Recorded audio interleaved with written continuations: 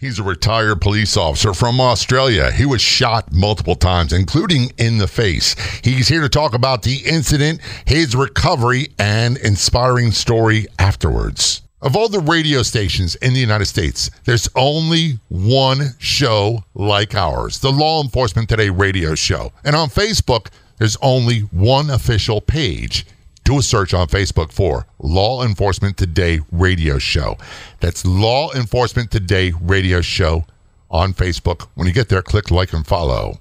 Contact is from the land down under, Australia. There's a huge time difference. I think it's about 12, 13, 17, 24 hours difference. I don't know what it is. Daryl Green is a retired police officer. Daryl, thanks so much for your service. And really, thank you for being a guest on Law Enforcement Today Show. Very much appreciated. Good morning, John. It's 2 a.m. here, nice and quiet, and it's a pleasure to join you and your viewers. It's a really good thing to have you here. And I want people to realize this. We've been trying to make this happen for a while. Between Daryl's schedule, my schedule, I had to go to town for a death in the family, all that stuff, made it back. And he's calling us. The time difference makes it really difficult. Daryl, there's really no way of saying this politely. By the way, his website is twiceshot.com. That's twiceshot.com. Daryl was shot twice and an ambush shooting, including once in the face. And he's here to talk about the incident, the events that night, his recovery process, which is inspiring. And by the way, Daryl, it's not lost on me that you're a miracle that you can even talk about these things, that you're alive, but be able to verbalize it and speak clearly. So I really appreciate it. It's taken a long time, but that's part of the healing process. And now like others have helped me and shared their journey, I'm doing the same. By the way, this was May 1st, 2000, correct? That's correct. 3:50 a.m. in the morning. And you were not a rookie. You were an experienced officer at that point, weren't you? No, I wasn't. I joined the police at age 18, and I was 27 years at the time. So you've been around a while. What was it, a routine call? Was it something unexpected? Was it a traffic stop? What happened? It was a night work. So we started at 11 p.m. on a Sunday night, and just expecting a quiet shift. And it's about 3 a.m. in the morning, routine job came over the police radio network, routine work for us, a death threat. And this had been delivered 6 hours earlier, so the longer between a threat being issued and it being taken, action being taken, the less likely it's occurring. So it was an emergency situation, and we've driven to the complainant and had a conversation with them in relation to it. So this was not a in-progress call. This was like something happened earlier, and they were just reporting it. Correct. It was about 9 p.m. on the 30th of April that a death threat was made. Here's the thing, Daryl, that wouldn't make my alarm bells go off. It's not like an in-progress call. We get the calls, and you see it on television all the time, in-progress, armed robbery, bank robbery, whatever, shooting, rape. Your adrenaline automatically goes to sky-high levels, and you start the checklist in your head, what do I do, what do I do? Routine calls, not so much. Exactly. There was no imminent threat. So we've driven down a cul-de-sac, basically a dead-end street. And we've had to do one of the things that you never want to do, drive past the offender's address to get to where the complainant was. We met these two males and we started our conversation or investigation with them, and they were very skittish, and their credibility was being called into question, and so we're trying to iron out the facts, what was going on. There's a dog with a painted tail running around. They started to question us, saying, are you two a couple? To me and my female partner, Charnel. It was just a little bit surreal, and so we're just thinking, your life's being threatened, and you're wondering, about our relationship status. Had you seen me out in the town early in the evening? It was unfortunately, like many people we deal with, they weren't quite normal people. And, so we carried out an investigation. We're trying to establish the integrity of their information and make a decision.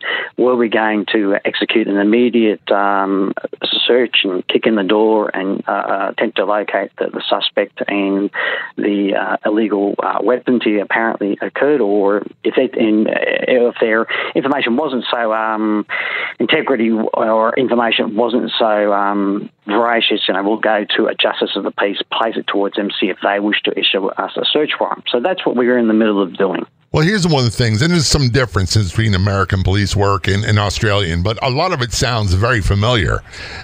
We use the term hanky. You use the term skittish. What that means is, yes, and you can elaborate more, they're just not acting right. Something about them is like making the alarm bells go off in your head. Yeah, precisely. They just weren't like a normal human being. It's just not like, that you're speaking to your next door neighbour, or you're speaking to somebody who has a normal job and they're speaking rationally. Or in such a situation, they're rational and they say, look, I'm actually really worried about my safety. This person's made a threat. I know they have a firearm, and look, I'd really appreciate if you could look into it. Well, they were going off in all different directions. So we're thinking, look, is there substance abuse involved? We just have to be cautious, because I certainly don't want my door kicked in the middle of the night by armed police, by some information that's false or that's vexatious. So there's nothing. Nothing that would just jump out and say, okay, there's an immediate threat of bodily harm, my life, whatever it might be. Nothing jumped out at you. I get the part about substance abuse. I get the part, look, quite often they're drunk. Quite often they're under the influence of something. They've got what people love to say, emotionally disturbed problems, whatever it might be. And I'm air quoting here. But those people can turn very quickly into life-threatening situations. But usually there's some sort of indication that something's not right.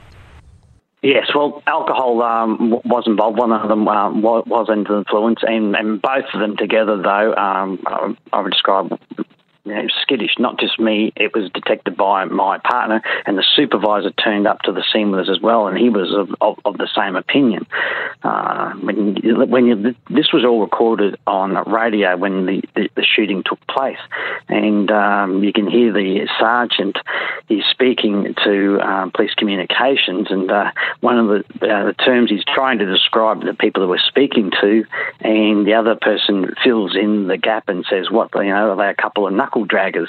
So that gets a little bit of a chuckle when I play that audio. I'm sure you do. By the way, I'm a proud member of the knuckle dragging ancient police stereotypical cop that media loves to put out there. We are talking with Daryl Green. He is a retired Australian police officer. He was shot twice in an ambush. We'll talk about that more, including in the face, and he received lots of recognition awards through his actions. We're going to talk about the incident more, his lifelong recovery, and the inspiring things he does today. His website is twiceshot.com. That is twiceshot.com. His name's Daryl Green. No, not the retired NFL player, but equally as amazing. Has this ever happened to you? You sign up for a free email newsletter, and within hours, you're receiving tons of spam. That won't happen when you subscribe for the free Law Enforcement Today radio show email newsletter. We won't spam you. No more than 2 emails a week. I promise. All subscribers are automatically entered in all future contests. Sign up at letradioshow.com. Scroll down to the sign up area. That's letradioshow.com. This is Law Enforcement Today Show. Don't go anywhere. We will be right back.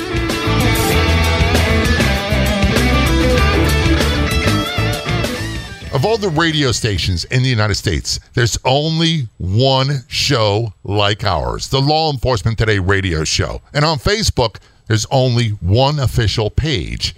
Do a search on Facebook for Law Enforcement Today radio show. That's Law Enforcement Today radio show on Facebook. When you get there, click like and follow. Are you wondering where you can find more great podcasts? Head to letradioshow.com, click Be Heard, and discover other fantastic podcasts like this one.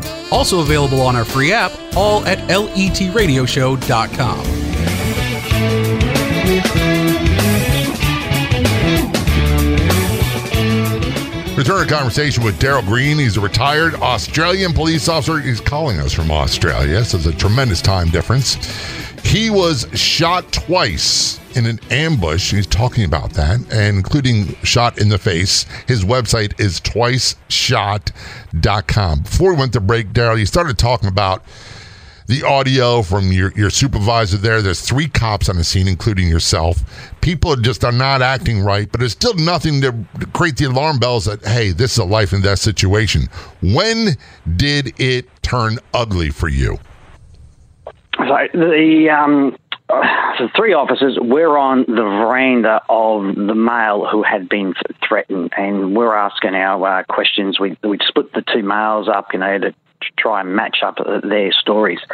And the Sergeant, Chris Mulhall, he's moved down from the veranda to his patrol car so he can use a mobile phone and do background checks on the suspects out of earshot of the complainant and his friend. My partner, Charnel, she was in the veranda with me, and she moves down to check on our sergeant. She then comes back to the front yard of the house where I am. She waves me down the steps. So I leave the 2 males at the veranda, come down the steps, and I'm in the front yard, and I say to Charnel, "What's up?" And she said, "Nothing. I just wanted to get you away from those 2." So it was just my partner, looking after my welfare, because she knew we were being harangued by these, idiots, despite, we're trying our best efforts. We then moved back to the street, and my partners then moved into the front passenger seat of the patrol car, the sergeant's vehicle, and she is using the police radio to do background checks on the 2 males who called us to the address. So I open the rear passenger door of the patrol vehicle, sit down and slide across and sit into the middle of the backseat of the patrol car so I can listen to the information that's coming in over the mobile phone and over the police radio network. And we were only going to be there just a few moments, so I left the side door of the patrol vehicle open. It's dark, it's still, it's 3:50 a.m. in a relatively good neighbourhood, and so quiet you can't hear a pin drop. All of a sudden, I hear this pat, pat, pat sound to my left outside the vehicle, and I wonder, well, what can that be? Well, what shot through my mind, the only thing that made sense was, that must be some neighbourhood dog that's running out the patrol car. So I turn and look and out the patrol car door. But because we have an interior light on in the vehicle, I have no night vision, so I actually cannot see what's outside. And my head is only pointed out that door for a second, because standing there, less than a metre from me, is a man. He has a .22 caliber rifle levelled at my head, shoots me in the face, shoots me in the shoulder. I am thrown over prone against the back seat of the patrol car. I try to open the opposite door, the child locks on. I cannot get out. I sit up. I observe that my sergeant's seat is empty. His door is open. My partner is splattered with blood. She's completely motionless. I scream, "Get out." I draw my firearm and I get up and I go out to the door. So what had happened is the offender, who was a little bit of a ticking time bomb, and I have his criminal profile that was put together when the search was being undertaken for him, and you can find out he was just a very loose cannon. He was a ticking time bomb waiting to go off. He's just one of those people, that right. Something is likely to occur, but until he really, done something major, we can't do anything about it. But just for an example, he was suspected in relation to a number of sexual offences, like going around peeping into the windows of women and looking at them and abusing himself. So he was what we call a perv. That's what. He was a petty criminal, convicted. Yeah, a lot of them are not violent. Petty criminal. Most of them are not violent. Here's one thing you said, and we're going to go back to your story in a moment. It sounds like this guy was what we call a fight, looking for something to happen. He was waiting and anticipating and enticing things so he could get angry and explode. Exactly. He made threats. Now, this is before September 11th. He made threats that he was going to take a plane and fly it into Parliament House, which is, the capital for the Australian federal government. And he made claims that he knew our SWAT team tactics and that he could take them out. He was just a loudmouth, no hope, a loser, who unfortunately had some illegal weapons. So you were shot twice, and you said your partner was she was covered in blood. We'll get to her in a moment. Yeah. You immediately took action. You withdrew your weapon. You took action, even though you were shot in the face and in the shoulder. Yes, I didn't even realise. So when I've gone prone from the first round in the face, I didn't even realise I'd been shot in the shoulder. My hands were around my mouth. I felt blood, teeth and bone. And I sat up. Adrenaline rush just pumping straight through me. Felt no pain whatsoever. I've just gone into fight mode. I've had audio exclusion. I couldn't even hear the further rounds that were being shot into my partner or my sergeant. And I screamed to get help. I knew the situation was dire. So I've drawn my service weapon, gone out to the door that I've gone through, and I went into fight mode.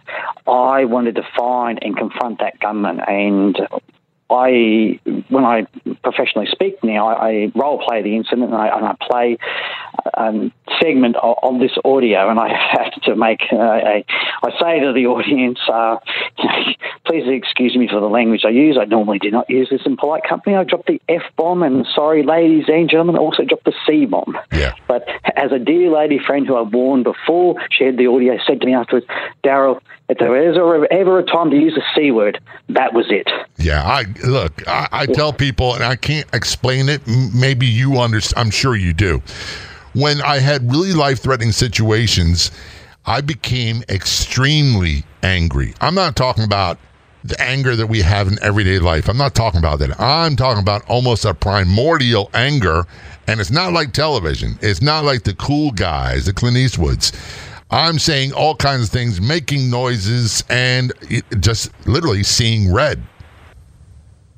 That's exactly right. I was had a feeling of rage. It was such a gutless, cheap shot, and then I wanted my chance, and to try and retaliate. And you hear that on the audio. When I play it, I say, I drop the F-bomb, I drop the C-bomb, I call him a few names, and I say, come back, it's my turn, etc. So that's actually on my website, the full audio, which goes for about 6 minutes of this. And speaking of the website, you can find it. His website is twiceshot.com. That's twiceshot.com. We're talking with retired Australian police officer Daryl Green. He was shot twice, including once in the face, and he's here to tell more about the story, what happened that night, and the long recovery, and what he does today. This is Law Enforcement Today Show. Lots of great things heading away. Don't go anywhere. We'll be right back.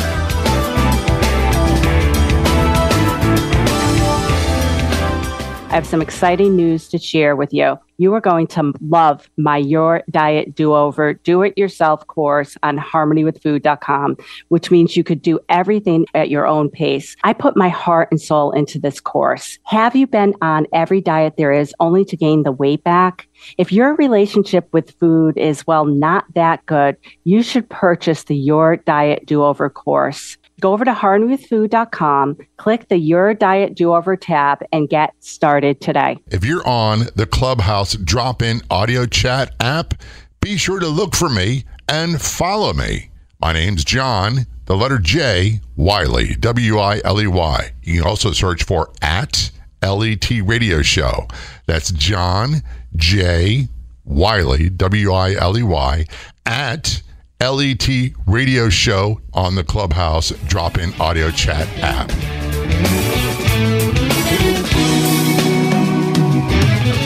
Back to our conversation with Daryl Green on the Law Enforcement Today Show. Daryl's retired Australian police officer. He was shot twice, ambushed and shot. His partners were shot, and he was talking about that. By the way, his website is twiceshot.com. Before we went to break, Daryl, you started talking about the auditory exclusion, the adrenaline, the anger, all that stuff I can relate to.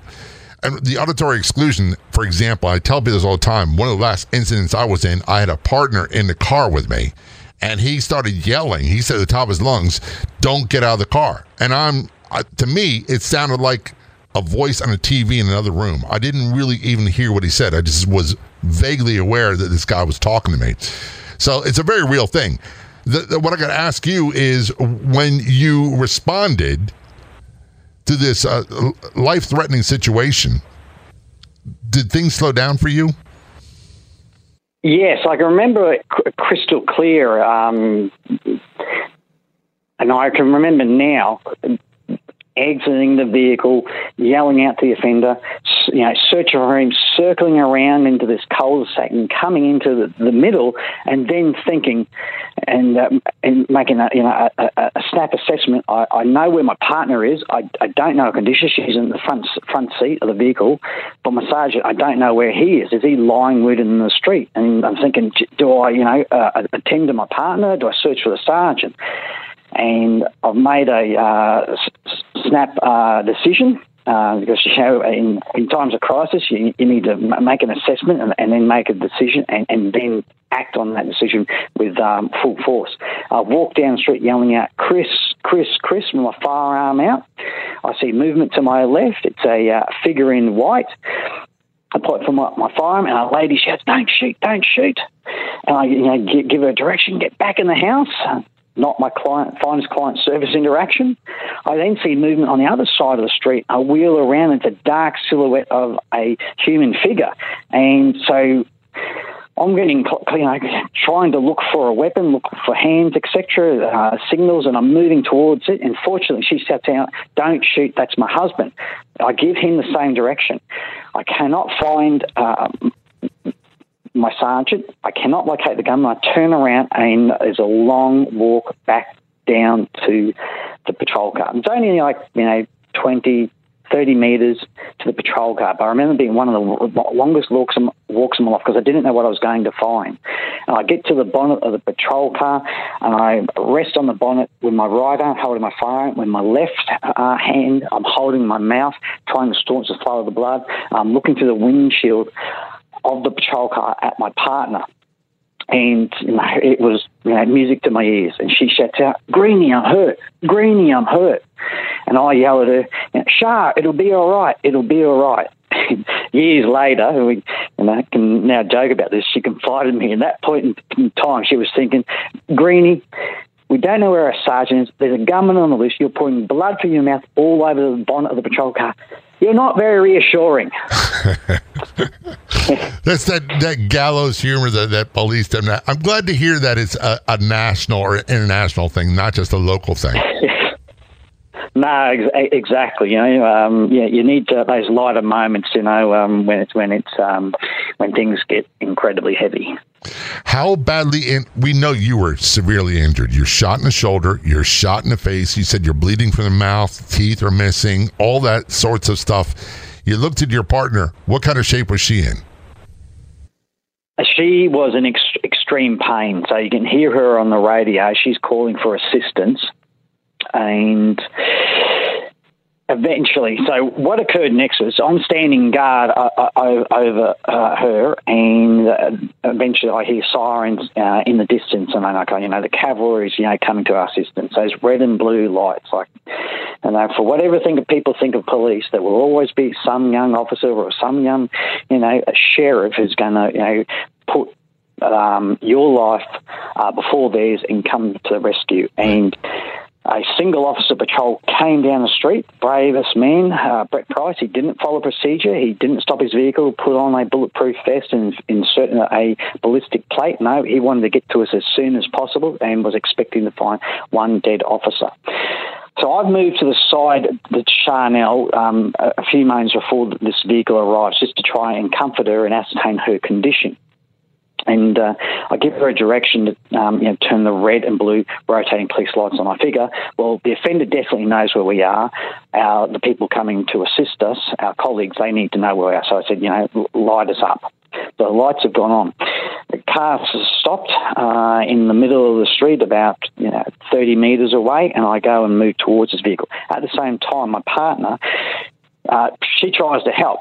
So she tries to actually get out the vehicle, but she's in such bad shape she can't. She collapses and falls in the gutter. She's so badly injured because she'd actually taken 6 rounds from the .22 rifle. By a miracle, not one vital organ was hit. Her left leg, her left arm, her right knee, right hand, left side of the body, left side of the face. Again, as you say, like, this literally was a miracle, because the sergeant, he took 2 rounds and he was able to exit the vehicle, make his way to a house where a light on gain entry and call for backup. Wow. The first officer I've met in the middle of the street, and I was in such a state, I was thinking that, I didn't have the pain was now, the adrenaline was starting to go, and the pain was starting to kick in. I was thinking, I don't have that wherewithal to make that life or death decision with my firearm. But he realised we all needed our firearms in case he was injured, so he said, hold on to it. And he moves back with me to where Charnel is. And so we're both lying, all 3 of us are now on the footpath outside the patrol car. It's Charnel on the left, Brett in the middle, and me on the right. And shortly after, another patrol vehicle turns up with 2 more officers.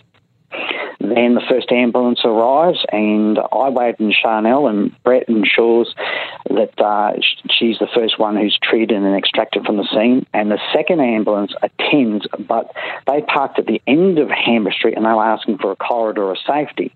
And by this time, I'm in extreme pain.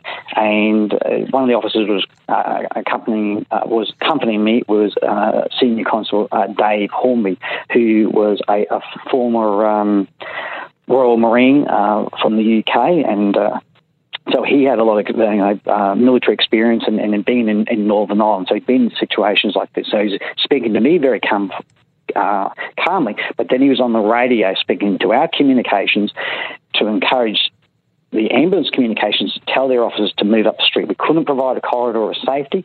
It was dark. We didn't have the police resources. The gun was on the loose. We didn't know where he was. They're at the end of the street, lit up like a Christmas tree. The safest place for them to be was with us up the end of the street, where you actually had armed police that could provide protection.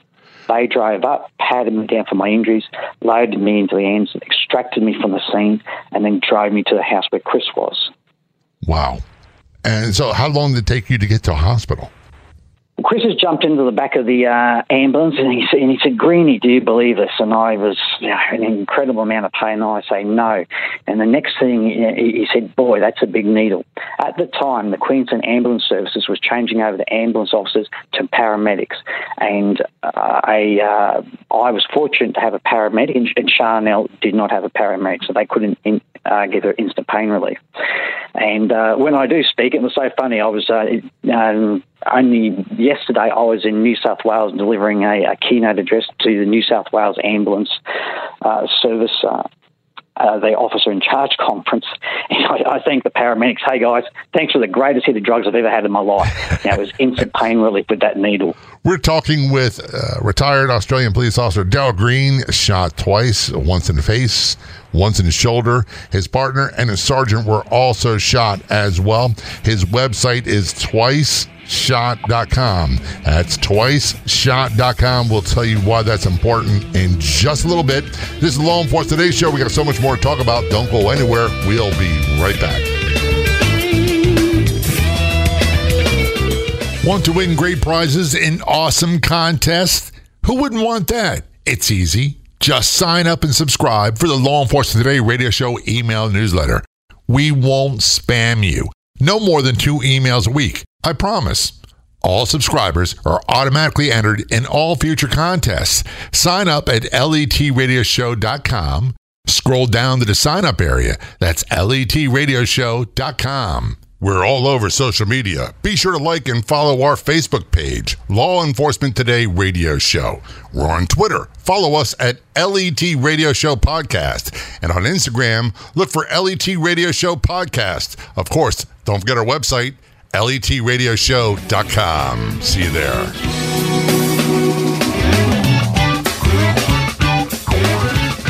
The This is Law Enforcement Today Show. I'm John J. Wiley, joined by special guest Daryl Green, retired Australian police officer contacting us from Australia. He was ambushed, shot twice. His partner was shot multiple times. His sergeant was shot multiple times. His website is twiceshot.com. This gentleman is a walking, talking miracle, and his name is Daryl Green. Daryl, before we went to break, you talked about the paramedics gave you a shot of some painkiller, and I'm assuming at that point you kind of were in a blur or didn't really realize what was going on. Am I correct? In a blur, correct. Stunned and dazed is how I would describe it. Yeah. So you get to the hospital. How long of a recovery and treatment? First of all, what was the diagnosis, the injuries you had? Just to wrap up the offender, a three-week manhunt took place, and they eventually found it in Bushland. The coroner ruled within 24 hours this man had taken his own life with the gun that he shot us with. But Brisbane was on edge for those entire 3 weeks. I'm sure. I was the first one operated on in hospital because my head wound was deemed the most serious, and they took 3 hours to extract a bullet from my head. So it had smashed the maxilla bone, 5 teeth into my tongue and lodged into my throat. And they sliced into my shoulder and removed that round. I've had a tracheotomy to help me breathe. But I underwent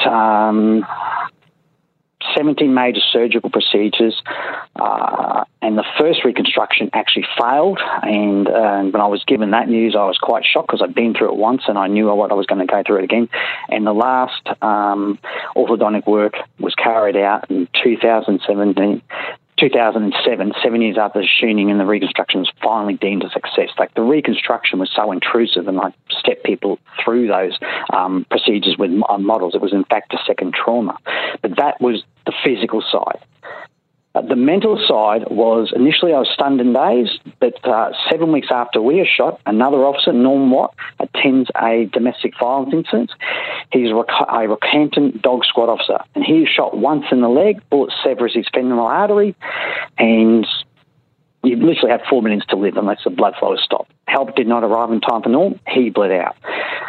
Chris Charnell and I, we were all shot multiple times and lived, so I suffer survivor guilt. My mortality starts to question my survival, and I'm hit by the full fury of PTSD. Right. But fortunately, I'd spoken to another officer on patrol a couple of months before I was shot who was involved in the shooting, and he said to me, "Greeny, mate, things have got so bad, I'm seeing a psych." And that gave me the courage to reach out and ask for help. Because initially I thought that I was going crazy. Like, I'd go to afterwards, you'd look at me, you think I'm just missing, I had a scar on my face and missing a few teeth. I'd go to a night venue with friends, try and enjoy a quiet drink. All of a sudden, my heart races, my pupil dilates, I'm extremely agitated, and I've got to leave to calm down and recover. Later, with professional help, when the flashing lights of the night venue caused my subconscious to record the rotating red and blue lights on the night of the shooting. This causes my body to go into survival mode and leave the venue to calm down and recover. So asking for help was the first major step. But what really helped was talking to people with similar experiences. I was very fortunate that there was a police psychologist, Chris Mankler, who was a Vietnam vet, who tripped a booby trap in that war, was very badly injured but recovered, but had mental health problems, became dangerously suicidal, but he sought help and in time wanted to help others, become a psychologist. And so I was talking to somebody who would walk the walk, and then had the knowledge to explain to me my reaction to the shooting was a normal reaction to a very abnormal event. And I'm incredibly grateful to that man for being so open with his experience and normalising my reaction, the hyperarousal, the dreams, the insomnia, the sexual dysfunction.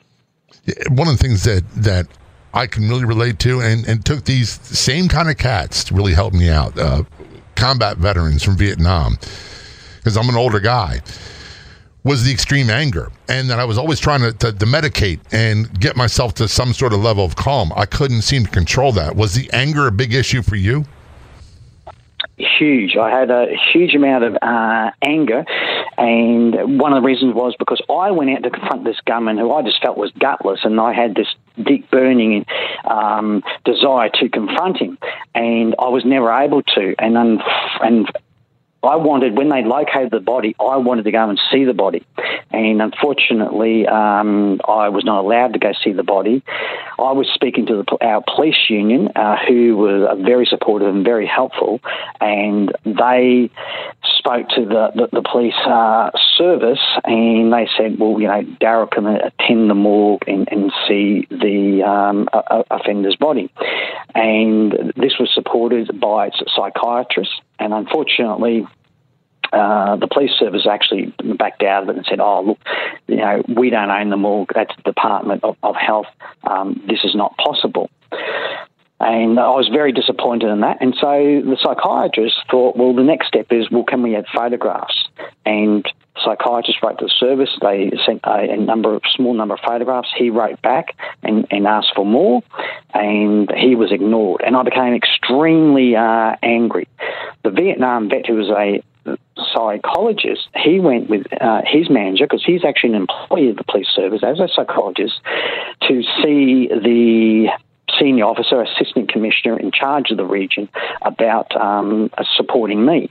And he had this meeting, and he come out of it and he said to me, this person is a dinosaur. They think that you should just have a beer and forget about it. He cannot understand what you're going through, and I don't know what to do. But fortunately, there was an officer I was actually involved in a serious incident with, and that was actually on the way to an urgent job, and somebody did a U-turn in front of us, and we had a very significant traffic crash. And this officer was in scenes of crimes, and I was explaining to him one afternoon at a local pub about my frustrations about what the medical specialists were recommending and the blockages I was receiving from the department. And he said, Greenie, mate, I had the full roll of all the photographs from the crime scene at my office, mate. I'll print them out and give it to you. So, he did, went against policy and did the moral on the right thing, gave me a set of photographs about 3 inches thick. I didn't open it. I took them to my psychiatrist, and we opened up and we worked through them step by step to help, me mentally realise the offender is no more, that, to help that hyperarousal and help my anger. How would you describe your life today? I love it. I'm doing what I love, keynote speaking. I've served the community for 30 years. I had an amazing boss who came into my life and helped support me, Dave Stevenson, and and my last keynote was about supportive leadership, and so there was a lot about this Inspector Dave Stevenson. So I was able to continue on, stayed in the police 20 years after the shooting, retired in December 2020, and fortunately I had a breakthrough in 2006. A officer I worked together in a watch house, which you call a jail. He was a recruit instructor. He asked me to speak to his recruits, and people were a bit afraid to speak about the shooting. Well, this amazing inspector said, well, why don't we ask Daryl? Let's empower the men. I agreed to speak to the recruits. He asked me, hey, Greenie, can I come along, sit in, listen? It might help me be a better man for you. He sat in. He built trust for me. We were able to hold courageous conversations, and he, helped me back onto my course to refocus my future on policing. And, of course, I started to speak to police recruits. This was very well received, and I got asked to speak outside the police to corporations. And eventually I got introduced to the peak speaking body in Australia. In 2015, when I was awarded a 12-month scholarship to develop me as a professional speaker. And that's what I get to do today. So I'm very fortunate. Are you available to do any kind of speaking engagements here in the United States? I am. I am listed with Speakers Inc., which is just outside San Diego. So that's who represents me in the United States. There's a lovely couple there, Duncan and Brogden Hescote. So that's speakersinc.com. And before we leave, we're running out of time. What is your website? And because there's all kinds of great information on there. Yeah, my website is twiceshot.com, and my email, my mobile's on there, and also there's my show reel of me speaking. There is the audio of the shooting. There's some of the documentaries I've been involved in, and I've also got my top 7 resilience tips because I had to learn, the hard way how to take, care of myself. We'll have to have you back to talk about that. We're out of time. Daryl Green, his website is twiceshot.com. Thanks so much for your service, and really appreciate you coming on the show, telling us all about it. Thank you so much, John. It's been an absolute pleasure, and I look forward to the next time in the United States and I can share this audience. I'd like to thank our guests so much for coming on the Law Enforcement Today radio show. The Law Enforcement Today radio show is a nationally syndicated radio show broadcast on numerous stations once a week and growing.